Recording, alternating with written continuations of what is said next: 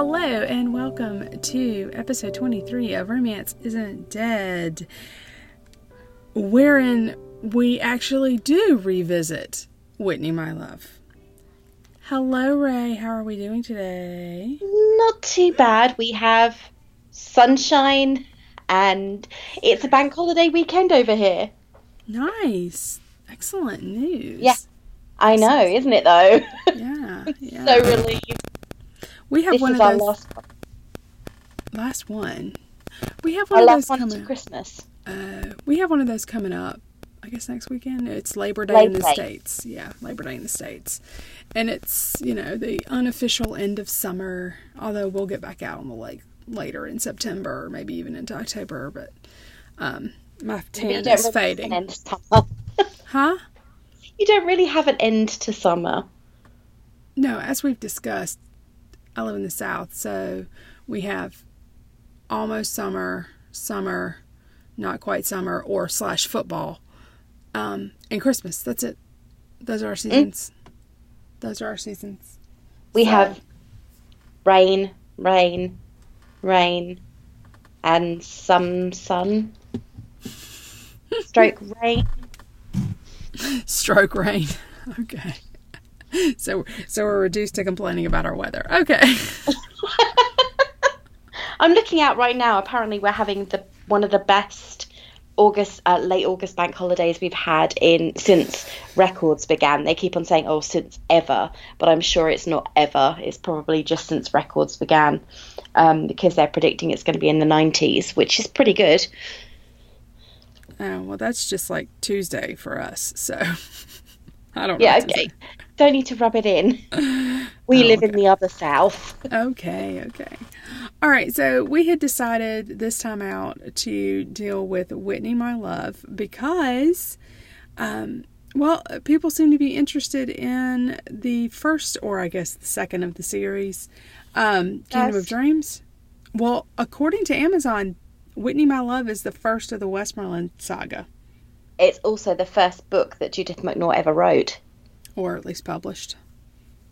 Yeah, right, okay. It was published in 85, I believe. Yes, and therefore my thought process for not doing the other story was ridiculous, because this book is actually has more age on it than it did.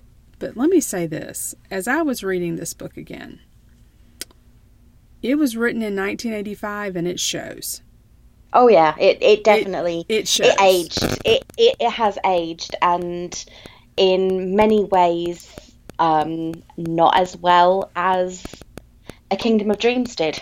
True, and it's like Clayton is the hero, is even more arrogant than Royce.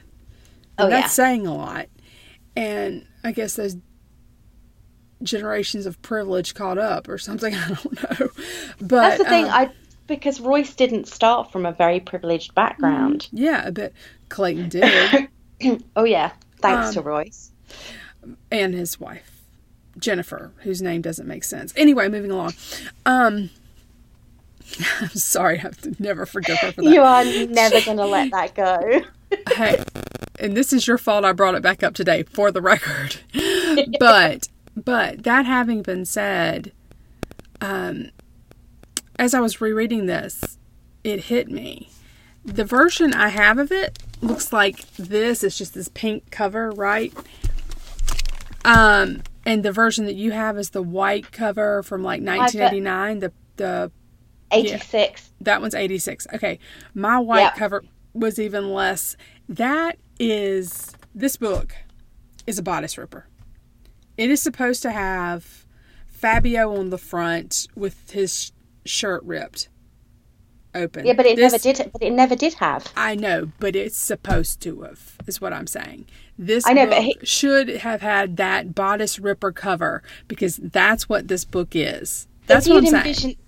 Reading the description of Clayton, or even Royce, who would you say, disregarding Fabio because he was on the cover of every single Lindsay Joanna Lindsay that's out there. In fact, I think I've got him on the majority of the covers of the ones I've got on my bookcase. Who would you say would be the perfect body model for Clayton? So I need to fan cast Clayton or Royce? Yeah. Yep. Go for it. And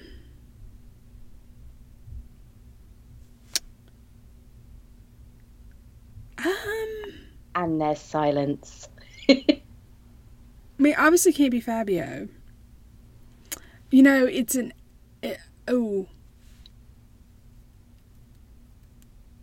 honestly, I can see, I need someone tall, like an Adam Driver or a Jared Padalecki, but maybe not that tall. And Jensen Ackles doesn't quite work for me, but the body style is Adam Driver to me. Like, what, skinny? Adam Driver's not skinny. He's 6'2", and he's got some. I mean, he has gotten skinny for roles, but in my head, Adam Driver's got some bulk. Here's the fangirl in her. No, he's got bulk. Have you not seen him in The Last Jedi when he takes his shirt off? You're talking to me. Okay, what do have you you think? not seen a still picture of that? His chest is it's like a Mack truck. Skinny is not a word that you would apply to him in that case. I promise. I will find it and I will send it to you right now. But just saying. No, but that's the body type that I think. Now, he is not traditionally handsome, so he wouldn't be the face cast for Clayton. He wouldn't. But I don't know who would be either. I have this kind of vague, symmetrical, handsome man. You know, that's all I got. Yeah. Not quite a pretty boy though. No. So no Chris Hemsworth or Chris Evans, because that's too pretty for. Yeah. That's too pretty for Clayton. Yeah, I would say so. I'd imagine them more as Steven.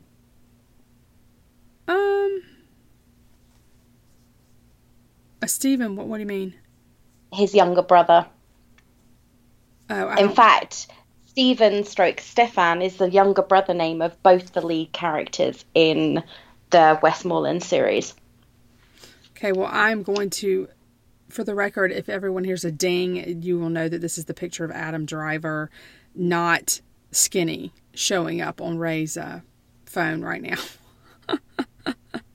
But, yeah, I would just say that he's sort of the body cast, but not the face cast. So, anyway, I guess I should probably let everybody know what this book is about if you have not read it, and I will read the little blurb. Under the dangerous, languorous eyes of the Duke of Claymore, Whitney Stone grew from a saucy hoyden into a ravishly sensual woman. Fresh from her triumphs in Paris society, she returned to England to win the heart of Paul, her childhood love, only to be bargained away by her bankrupt father to the handsome, arrogant Duke. Outraged, she defies her new lord. Whitney cannot and will not relinquish her dream of perfect love. Whitney is... I'm trying to just understand or try to say this without being really irritating. Rude. But Whitney, as we meet her at 15, is annoying and a brat. That having been said, I get why. Like, she's grown up with a distant dad. Her mom is dead. Her dad doesn't understand her. He's not giving her the kind of emotional support she needs. I get why she behaves the way she does. But that child is a brat. Like, sorry. Not sorry. Did you get my picture? I did. He's very, very broad. Would you call him... No, he has no narrowing, so he looks quite chunky. Well, that's because of the pants he's got on. But anyway. They put the poor guy in, like, these high-waisted pants. I guess, I don't know. But they did. They put him in really high-waisted pants. I guess they don't want him to slide down when he's, like, swinging a lightsaber around. Yeah, and he looks like he's wearing Simon Cowell's trousers. But he is 100% not... I mean, he can be skinny. He can be. But he's not a skinny guy. That's actually big for Adam Driver, like width-wise. But anyway, moving along. So what did you think of very early Whitney?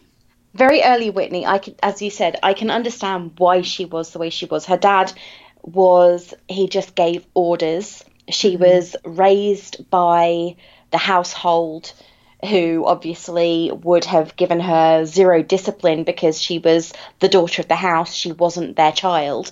So she was pretty much left to her own devices. And then her dad would come along and say, oh, act like such and such, or do this, rather than educating her or offering her any guidance. He was very, I'm trying to think of the right word for it. Autocratic? Yeah, that's probably the best word. He was not a parent to her.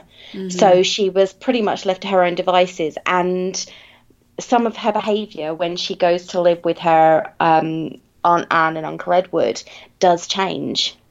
Yeah, because she's getting guidance and support from them. So certain elements of her character do improve a great deal when she is taken to live with them in France. But he doesn't tell her she's going to live in France. And give her time to adjust to the news. He's basically, oh, you're leaving tomorrow. And she doesn't even find out from him. They're saying, oh, well, it'll be lovely when you come and live with us in France. It's like, what? Which is very much how she discovers that she's been sold to somebody she doesn't know. And for what amount of money is that? What staggering sum is that? £100,000 in 1820, and I did a few sums. Not that I'm great at them, but I used a wonderful online calculator, and that actually works out that in today's money, he paid 7.82 million for her. Wow. Yeah, and you think about 100,000 in those days. When you consider reading Pride and Prejudice, his income was 30,000 a year in the same time period, and that was considered and he was very wealthy. He had Pemberley, which is huge, and Clayton his family has somehow amassed enough of a fortune that he thinks nothing of paying £100,000 to somebody for something, which, as I said again, is 7.82 million. Now, that's a lot. Yeah, that's not a world in which I exist, so I don't get it. Me neither. I wish I did, but I don't. Yeah. I think I could live comfortably on 7.8 million or whatever, you know. I could probably live on that for life. 100%. Okay, so one of the things that we sort of noticed when we were chit-chatting about and we had decided to do this book, the Amazon reviews, especially recent reviews, 2017 to 2018. Clayton is accused of being a rapist, he's abusive, and all of this stuff. And that's not the bulk of them. I mean, that's not the bulk of the reviews, to be fair. But I think the majority of the reviews, it gets 4 stars on Amazon. So I wanted to sort of like deal with that for a minute.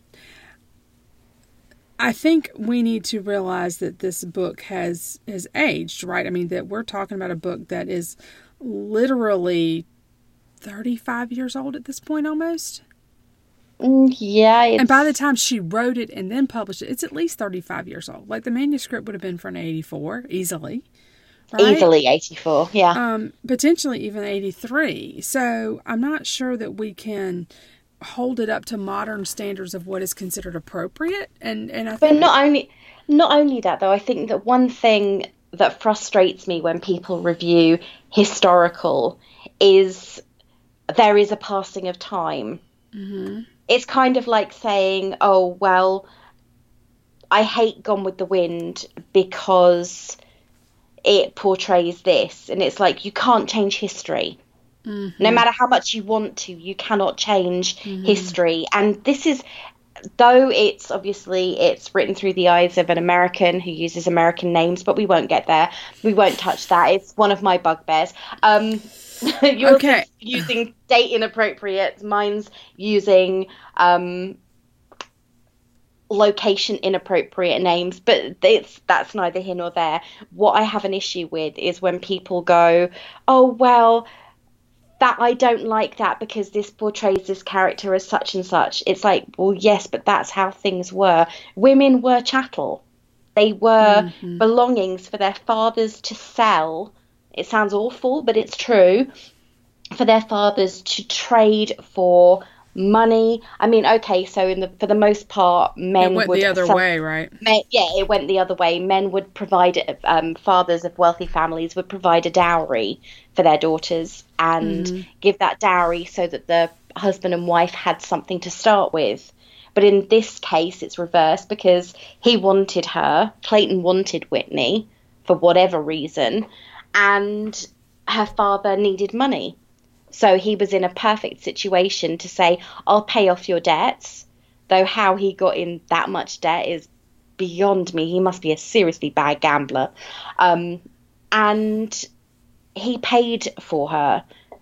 But that's the way of the world, and it's how it was in the 1800s. Women were not... We didn't have the vote. We couldn't have jobs.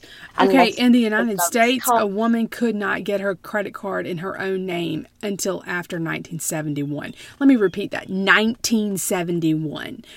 So, I'm just not... And if you think about it, we didn't get the vote until the 1900s. It's only last century. Yeah, so, I mean, when my grandmother was born, her mother didn't have the right to vote in the United States. So put that in your pipe and you're smoking. But anyway, with regards to this, I want to actually deal with something else with Judith McNaught. We're talking about the things that we find like, oh gosh, she used the wrong name.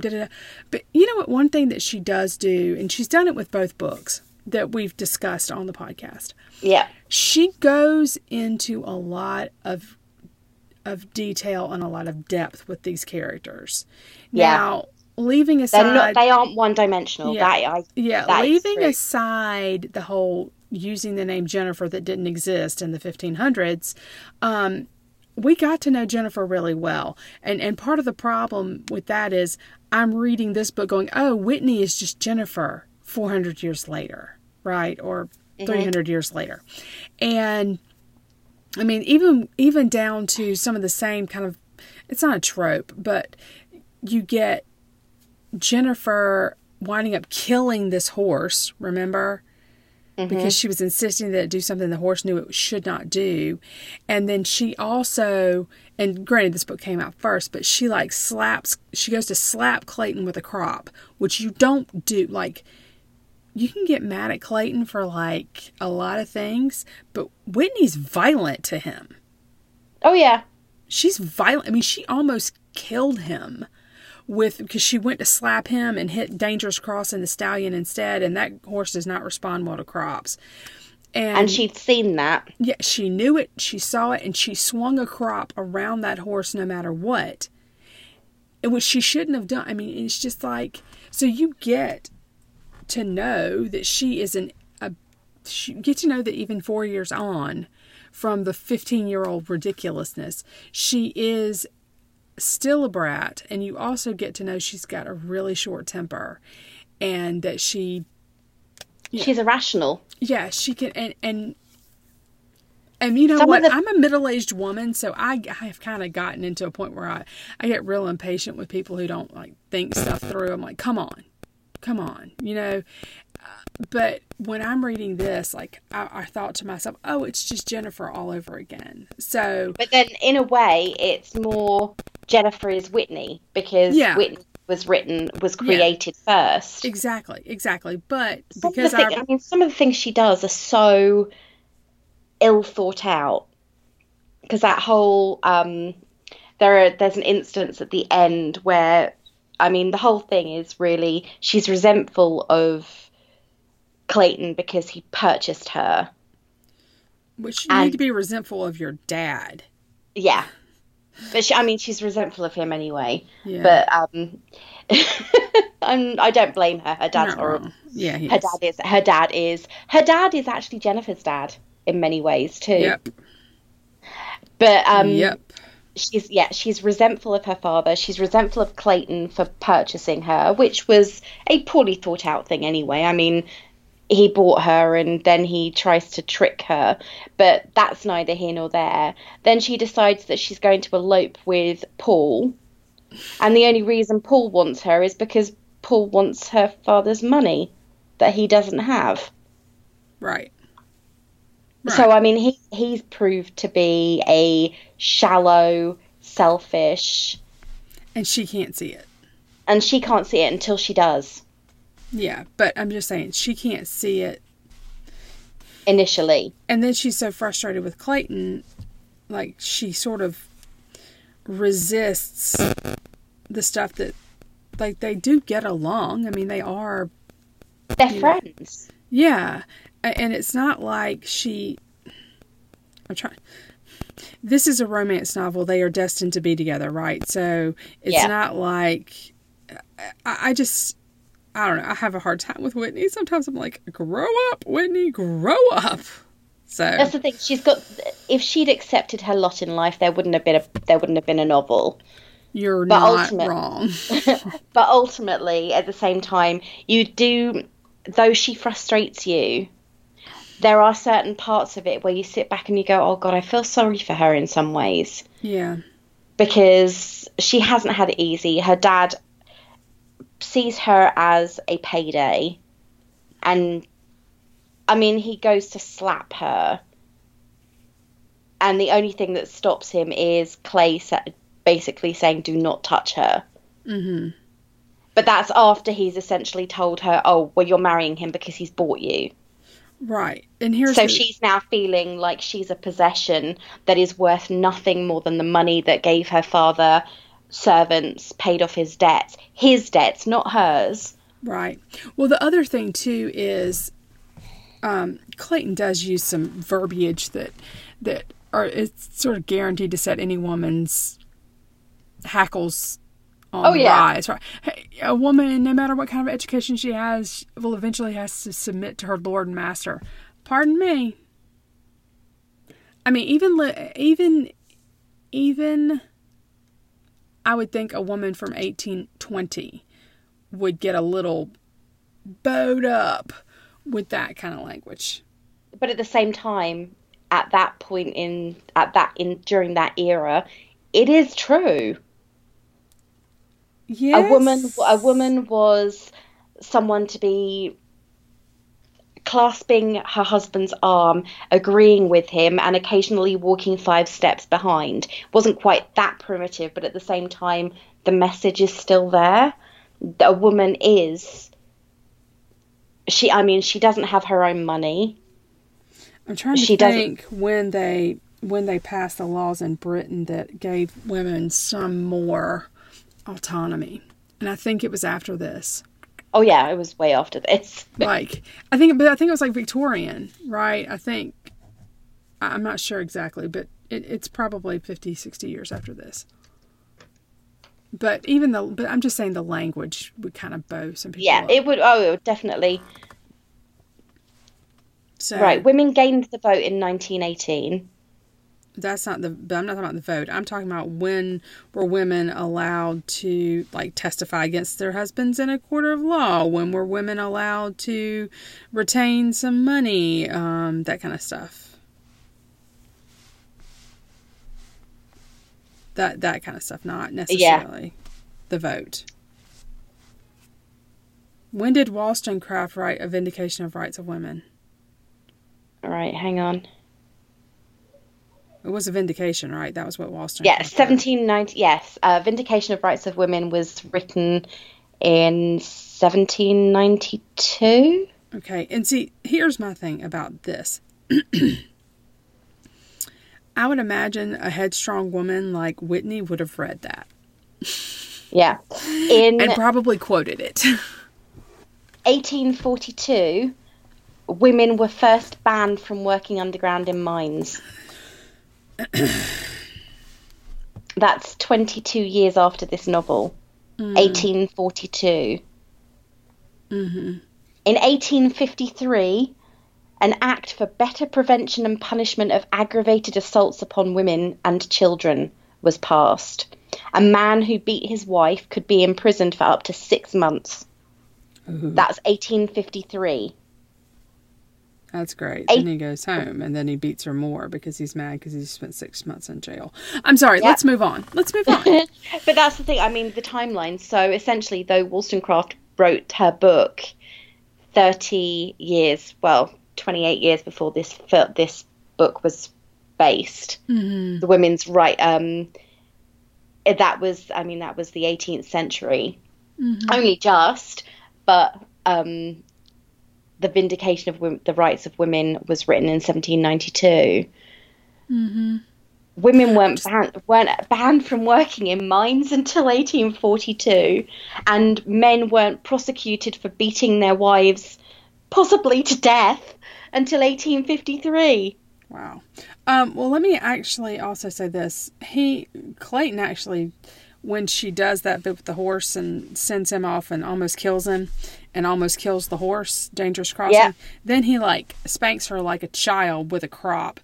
And this is not like a BDSM novel where someone's a sadist. So this really is him infantilizing her, right? Giving her, and she says that this is a child's punishment, and brutal. Because he tells her she's acting like a child.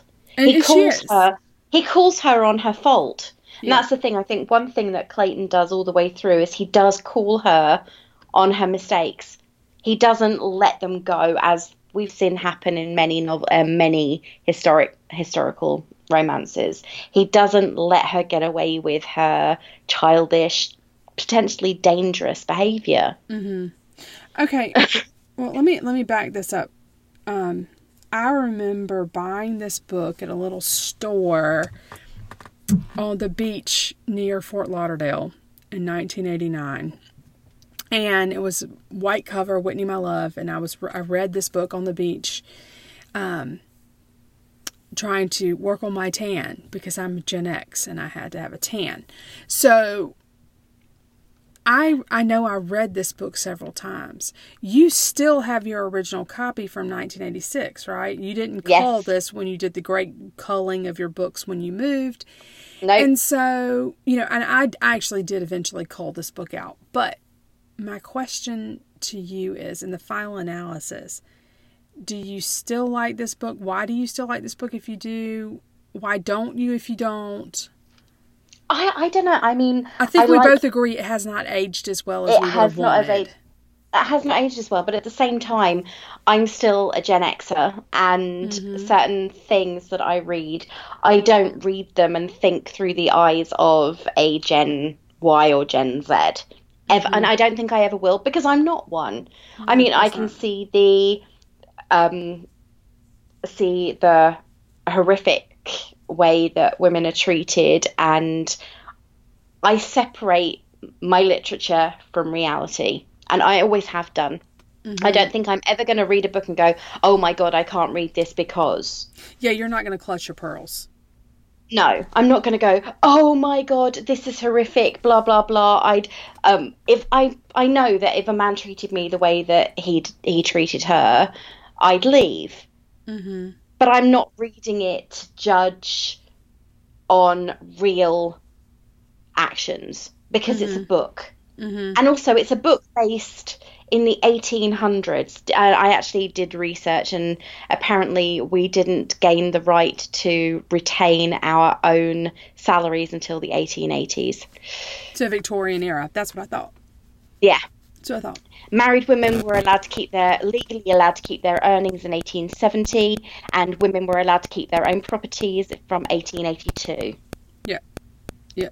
That's what I thought, 1880s. Okay, so I mean, it's well after this, and obviously Whitney didn't have much. Well, she didn't have anything. And the thing was, I think the thing that frustrated me the most about all the men in her life was they used... I mean, no matter how badly her father treated her, she still loved him. And both her father and Clayton used the, oh, well, would you see your father living in a prison? Yeah. In a debtor's prison because you won't marry him, because you won't marry Westmoreland. And I think that that was so unfair. But at the same time, as I said, it's a book. I don't think I think the one thing about this is it's well written. McNaught is a good writer. Exactly.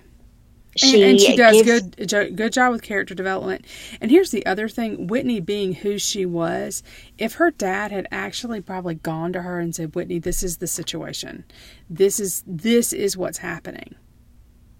She would have balked, but I don't think she would have let him go to debtor's prison. No, which is why I felt that using that as a threat to her after presenting her with a fait accompli was really wrong. Mm-hmm. For me, that was the bit that made me sit back and go, well, actually, if I were her, I'd tell them to sod off and run away. Mm-hmm. But that's me. Purely because the threats that they used against her were unnecessary. If they'd gone to her like an adult and treated her like an adult, I think if they'd done that, and because he never treats her like an adult, her father. Mm-hmm. Well, and I think that's part of the issue. The fact that he doesn't treat her as an adult furthers her behaviour as a child. Right. Well, and that's the other thing, because Clayton wanted to have this sort of bucolic country courtship. He forbids her father. And it's like, dude, you don't realize it, but you're making yourself. But you know what? At the same time, he's digging his own grave. Yeah. But the flip side of that too is it so wrong for him to want his wife to want him for something aside from his money? Right? Because in the end, that's what it is. He doesn't want to go to her as a duke. He wants to go to her as just country gentry, what she is, and to be on equal footing. Right. And so I get that, but it is dishonest. I mean, it's just, it's tricky. It's tricky. I think in the final analysis, this is not a book that I'm probably going to reread again. And, I mean, I had to get it from the library, and it's large print, so I don't know what page anything is on because everything's wrong. You say that. I was going through this because I'm one of those people, I will literally use anything I can as a bookmark, and I used a receipt as a bookmark, and I discovered that I'd used a receipt as a bookmark because I found out the last time I picked this book up and read it was 2008. So it's been a solid 10 years. It's been 11 years because that receipt was dated February 2008. So I probably started reading it or was reading it on the way home from the supermarket or something. Looking at the receipt, that's probably the case. I was reading it on my way home from the supermarket, and the receipt was dated February 2008. So that was the last time I picked up this book and read it. So do you think you'll pick it up again in the next 10 years and reread it? Possibly, but I'm one of those people who doesn't throw books away that are in a set. Gotcha. Well, I have thrown away a couple of sets, Twilight being one of them. But be nice. I'm being nice, but that is being honest. That is one of the sets that after reading it, I didn't throw them away. I gave them away to somebody I knew that would read them. There you go. Because I didn't want them cluttering up my bookcase any longer. But it is a set. It is part of a set. I have got the other books in the Westmoreland series because I've got A Kingdom of Dreams, and I can't see it from here, but I have got the third book, which is about Stephen, I think. Who is Stephen? His brother? Stephen is Clayton's younger brother. Okay, that's what I thought. I feel like I've read that. Do you know the name of it? I think it's called Only You. I think I've read that. It's about, I think I want to say her name is Elizabeth or something, but well, at least it's an old name. It's been a very long time since I read that. Okay, well. All right, well, is there anything else that we want to say about this book? I don't know. I mean, it's Until You. Until You. Got it. Okay. Yes. Perfect. Was there anything else we wanted to say about this one? I don't know. I would say that if you can keep an open mind and love character development, then maybe this is McNaught is the kind of author for you. Granted, she hasn't actually written anything since 2012. I feel like she's retired. No, she hasn't. No, that's a lie. She hasn't written anything in 12 years. I feel like she's retired. I think she may have done. They keep on talking about she's got a new book coming out called Miracles, and the release date has been changed and changed and changed. And it turns out that actually all it is an expansion on a short story that she wrote in a book that was released by her and a couple of other authors. But at the same time, that has just not happened. The book is advertised constantly on Amazon as not available. So if you like novels where the characters are very well researched and the prose is well written. It is, absolutely. Though the storylines can be a little bit frustrating, then I would say... And the heroine's a little repetitive. Yeah. Though that said, I think... At least the Westmoreland heroines were repetitive. I think Once and Always is quite good, and there's another one by her with a heroine called Alex, and I actually really loved that book, and I think that's the first one of hers I've read. Yeah, this is the first one of hers I read, and I liked it well enough to read a lot of her books. But she doesn't actually have that many. I think she's only got about 6 or 7 books. And then she changed genres and went to writing... She started writing romantic thrillers.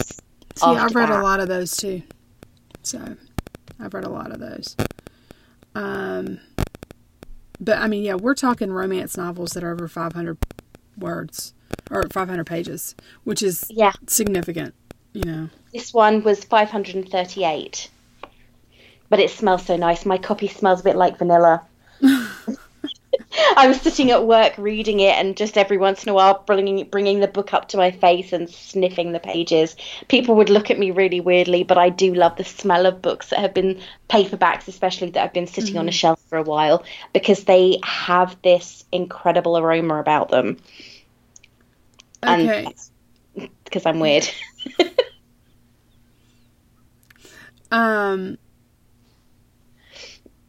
Okay, so the for the record, if you are interested in this series, the Westmoreland series, the very first chronological one is A Kingdom of Dreams, which we've reviewed.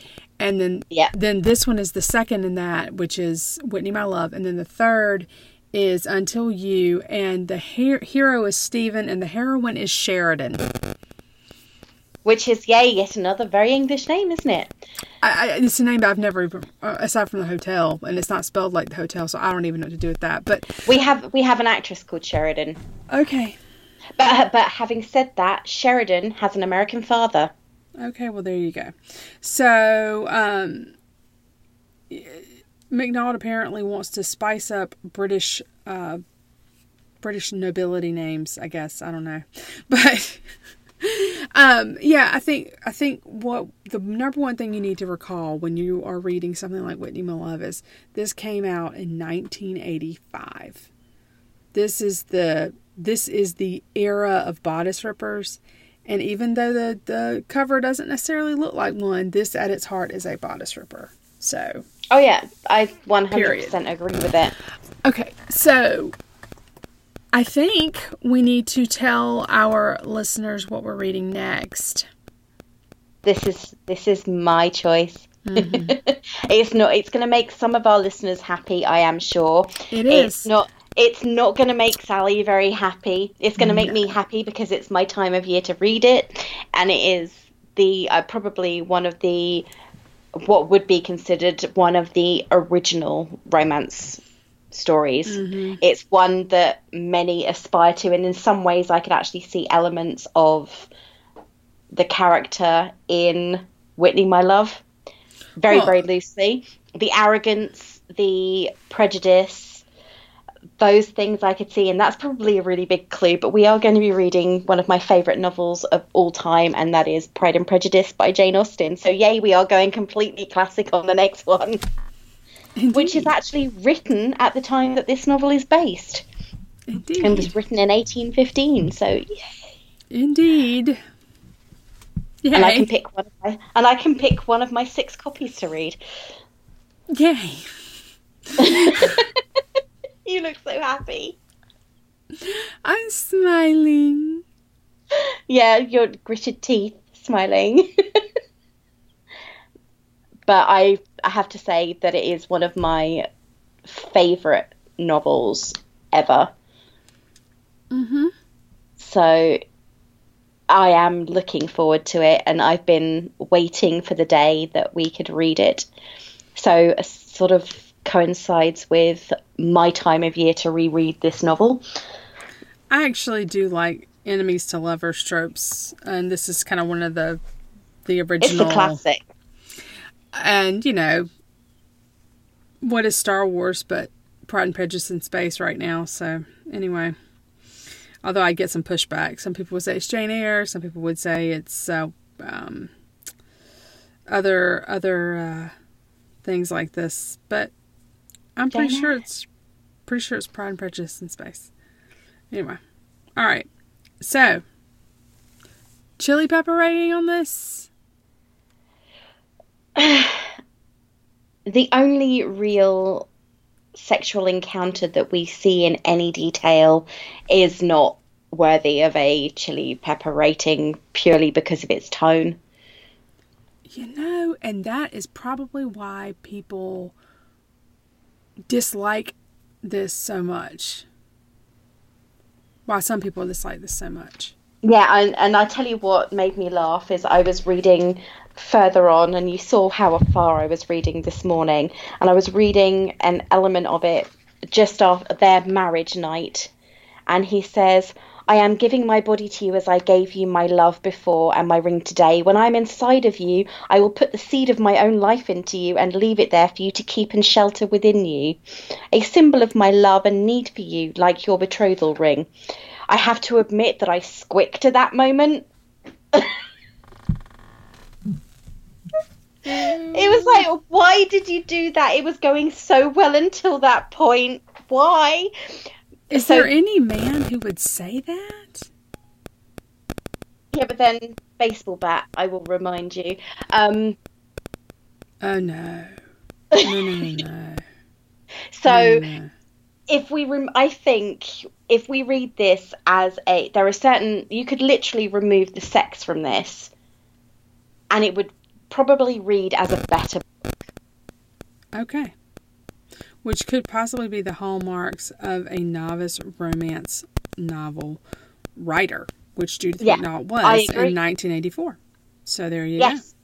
I think that the scenes, the bed scenes, the sex scenes between Whitney and Clayton were completely unnecessary, and I wouldn't even go as far to say that they were gratuitous. They were unnecessary.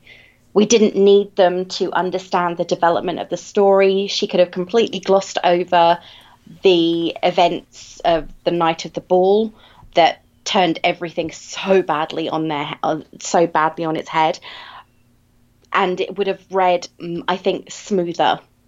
Mm-hmm. But that's just my feeling. So leave comments below or on Twitter or anywhere else. You can find us at ISN Romance on Twitter. Leave us your comments and let us know if you think the same, that it would have read as a much better book without the sex scenes. All right. And on that note, Ray, where can people find you on social media? They can find me at AllAboutRay on Twitter. Mm-hmm. So I've got a grand total of 5 followers. Woo-hoo! And I know, and I tweet about a range of things from Marvel to what I'm reading to the weather, because I'm British and that's one of our things. But I also am far more active tweeting on our main ISN Romance account. So follow us there. Okay. And also leave likes. Please leave likes. Or tweet back at us. Yeah, or tweet back. tweet back at us. That would be cool. All right. Well, you can find me as Palmetto Blue on Twitter and Instagram. And again, I don't really say a whole lot on Instagram. I take pictures of things I make on Instagram. And then on Twitter, I do tend to tweet more about Star Wars, but Star Wars is also a romance, so there's that. And how would you like to sign out this? Keep on searching for your happily ever after. And I would remind you that romance isn't dead. It's alive and well on your bookshelf. Bye. Bye.